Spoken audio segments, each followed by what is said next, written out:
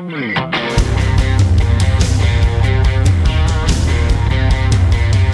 to ContenderCast, a global leadership and consumer industries entrepreneurship podcast centered on shining a light on bright ideas. And now, here's your host, Justin Hahnemann. Thanks for listening. Thanks for tuning in. Thanks for downloading. It's Justin Hahnemann on the ContenderCast. We're shining a light on bright ideas today. I am so excited to introduce you to Lindsay Stewart. She's the CEO and founder of a company called Stringer. Lindsay, it is awesome having you on the podcast. Thanks for having me. So simple after we just had this incredible conversation. Yes, I'm so glad you're here, Lindsay. And what a cool company in the video space. And you guys are going to love this. I mean, I'm excited about it. I just think there's so much potential here, and it's just a space that's booming across industries, and we'll talk about that in a few minutes. But Lindsay, first of all, I want to dive into your background. Man, you've had an incredible career, producers, roles at Fox, at Bloomberg, at CBS, in Las Vegas at a local channel in Los Angeles. Oh my gosh. So you were in TV. I mean, and you really had an amazing career here, and it's been growing. And then you decided to start this company. So help us unpack your background and how you decided to start Stringer. Yeah, I think if you want to think of me in a very simple sense, I was a news gal. I was a producer for over a decade, and had some wonderful stints at some major networks. And then as I was kind of sitting in that desk, and I landed up also going to business school, which is kind of an interesting juxtaposition, right? Because you have, very creative, hard driving people in the news world whose primary focus is gathering facts and writing and producing television. And then on the other side, in business school, it's kind of more numbers driven and kind of has, I guess, a more business framework, golly gee, in business school. Totally. But at Wharton, by the way, no small joke, right? I mean, wow, yeah, amazing. Yeah, go big or go home. Right. But and so it was, the nexus of those two experiences that gave me the opportunity to really start a company. But I think a lot of great companies always start with a basic need that you see in an industry. And what I was seeing at the time, which was about 7 years ago, was this need for more video, even in a place like ABC News where I was working at the time.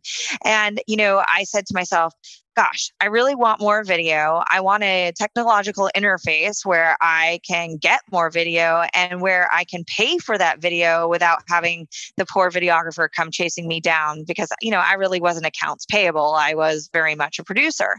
And so I was sitting in a business school class and gave this sounds almost trite, a 1-minute elevator pitch that was an assignment in an entrepreneurship class, and had a number of really, really smart people. I always like to say, and it's true, smarter people than myself who said they wanted to work on that. And one of those people was Brian McNeil, who is now the co-founder of Stringer, but came from a distinctly different background than I came from. He was working at Ernst & Young at the time, so a management consultant. Got it. Yep. And before that, he had worked at Microsoft as a product manager. So really understood finance and how to assemble a product. So that's really where Stringer was born. I thought the world needed more video, and he was there to help me think out how to build it. I love it. Now, who were you targeting with the world, quote unquote, world needs more video, statement? Where is it videographers? Is it content sources? Is it companies? What does that look like? Yeah. So at the time, in the very beginning, it really came from my basic need, which was major media companies needed more video. But anybody who knows anything about putting together a business that's going to scale and grow, it can't just be one industry that needs this. And so what has truly happened over the course of the years is you're starting to see video become really an expectation in any form of communication. Absolutely. It's not just news. It's not just movies. It's, if you're selling a product as an Amazon merchant. And so that's where we sit today, where we've built a network, a marketplace really of videographers who are on one side of our platform, and then customers of video, people who are looking to disseminate some sort of message about something through this crazy visual medium, which is video. Okay, love it. So when you got started, did you start with content or the website, or like what were the first key pieces to going from, okay, hey, I think we've got an idea here, to actually building something? Yeah, I mean, if you really want it to have the pants poured off you, the one thing that we modeled first was whether or not we could store video forever in perpetuity without going bankrupt. Well, and so it's very possible now, I will say. But what we found is because of some amazing services, cloud services out there, that we could largely keep and store as much video as we wanted. But I'll get past the boring piece of it. In the beginning, in the very beginning, what we really wanted to figure out is if we could get this marketplace of videographers to basically interact with customers. Right. And so that's what we had to figure out, is whether we could build two sides of a marketplace, which is pretty tricky because you're getting people to participate and then you're getting people to buy, but there's no there in the very beginning. So you're kind of matchmaking in a way and hacking your way through those first interactions to see if you can get that done. Right. That's the part that. Go ahead. Please go. Fortunately, we've very much succeeded in that, and we're able to build that dynamic where videographers come to us to find assignments, and customers come to us to get all sorts of video. Okay, yeah. So that was where I was going next. So the way that your platform works, when videographers are they're coming to you to find a role, right? Or a job that they can go out and do the video shoots for you, I'll call it. I'm not the expert, so you have to correct me here on the verbiage and the language. And then at the same time, you have customers that want to purchase or access that type of video. Is that how that works?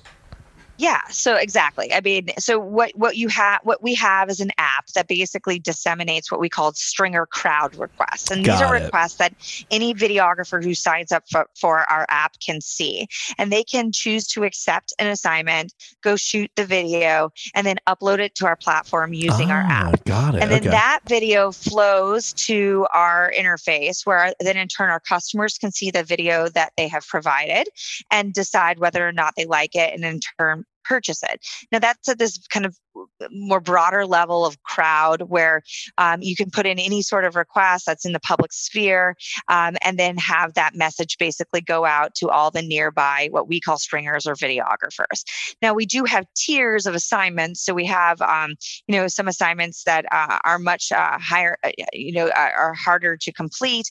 Those are called Stringer Pros assignments. And then we have a middle tier called Stringer Select, which is, kind of sits in the middle, where they're looking for, perhaps a talented videographer, but somebody who is shooting it with their smartphones. They don't require any high-end gear or specified or specific experience. So what comes first then, the project or the, did you have content already to get started with, or did you have to build that content? You know what I mean? Like, because in a marketplace, it's like, do I have product first, like inventory, like in a normal product world, you'd have inventory, right? That then I could sell, or do I wait for orders to build the inventory? The first thing we did was build, first the interface, but then a videographer base, because you need people to go and complete assignments, right? Totally. And the way we did it in the early days, and we've been mentored by a number of very smart people who have built two-sided marketplaces, is we created fake demand.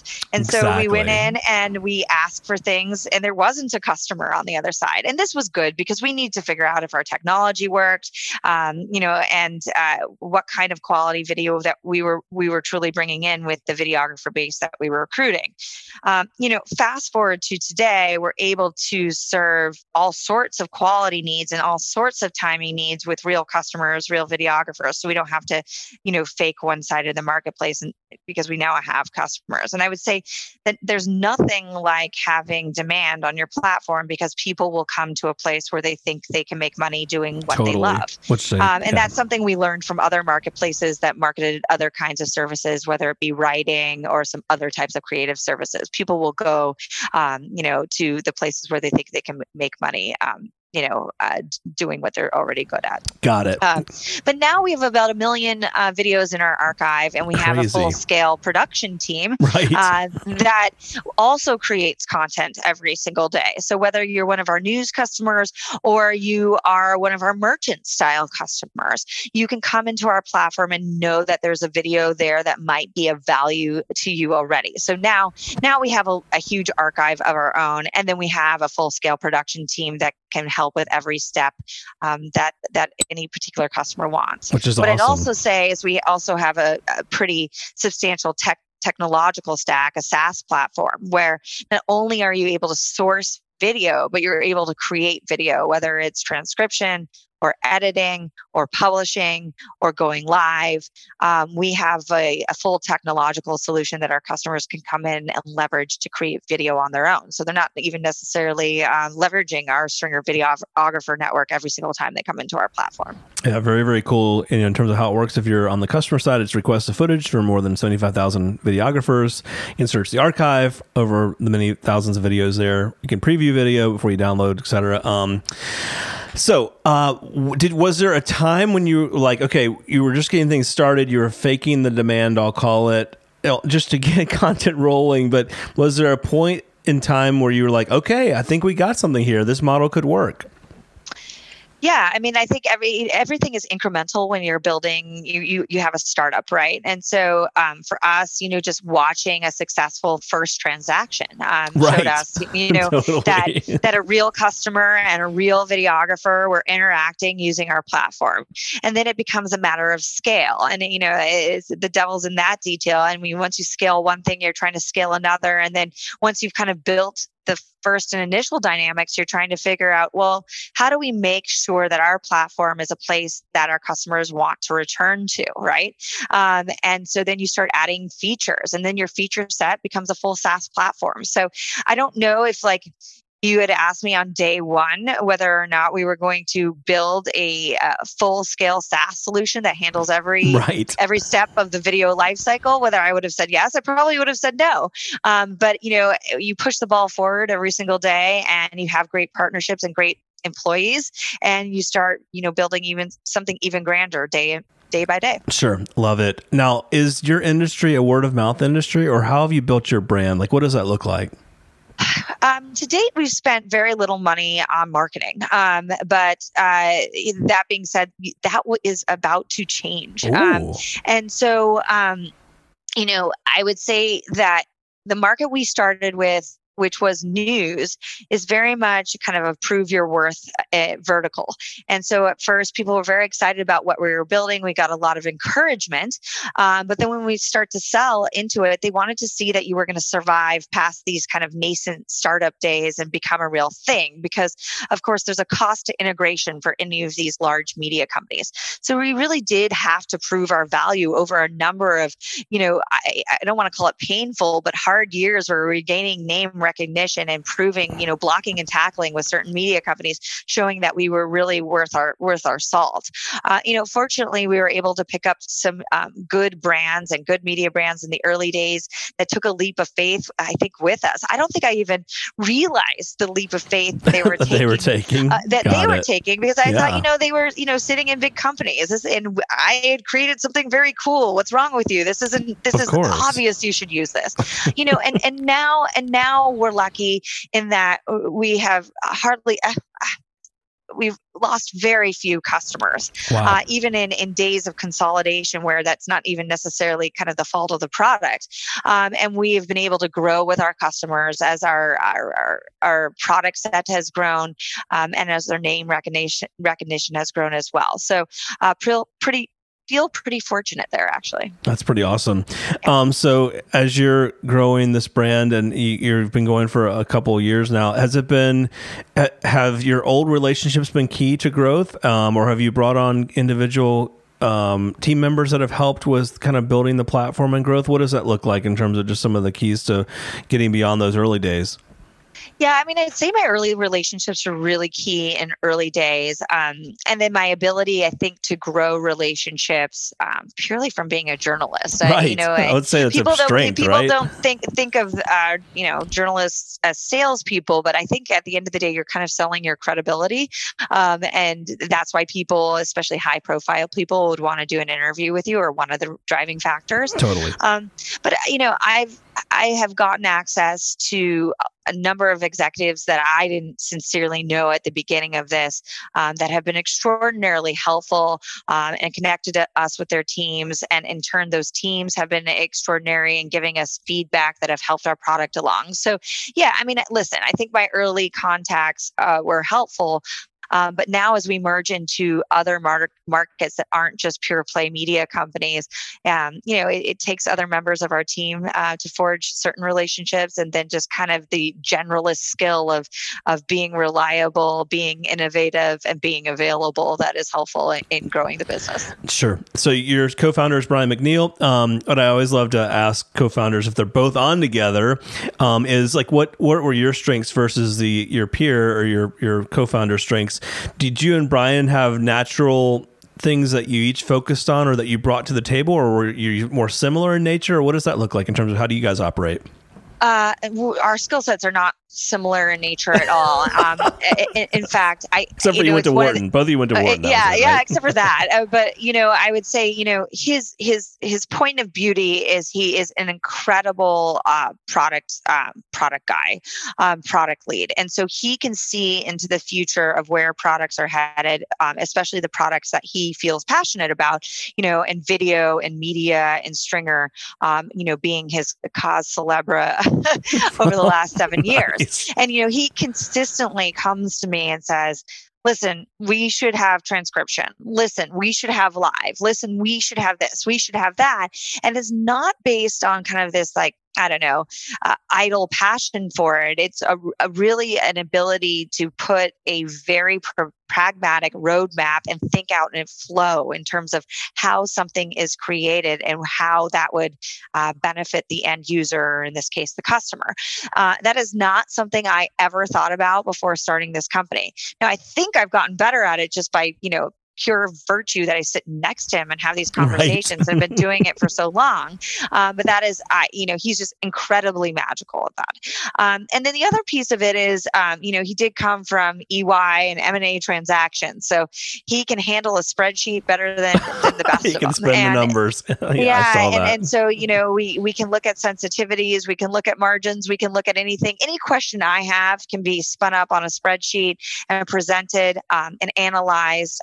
And that is something I learned to work with in business school. That was a huge boon to me. But he's magical at those things. A number of those Wharton folks are very good at it. He's also pretty magical. We ended up getting married, so that's magical. we spent that much time together. So now it's like a 24/7 operation where I think we talk about Stringer like all the time, 90% of our waking hours, to the point where our 5-year-old daughter now can shoot video pretty darn well too. So that's hilarious. That's hilarious. Yeah, and I mean, I don't think I've ever used the word cause célèbre in a sentence, and I was like, oh my God, what does that mean? For those that don't know, controversial issue that attracts a great deal of public attention. But I love that, Lindsay. You introduced that. That's the first time in 300 episodes we've used that. We can use fun words all day long. I love it. Like. It's so cool.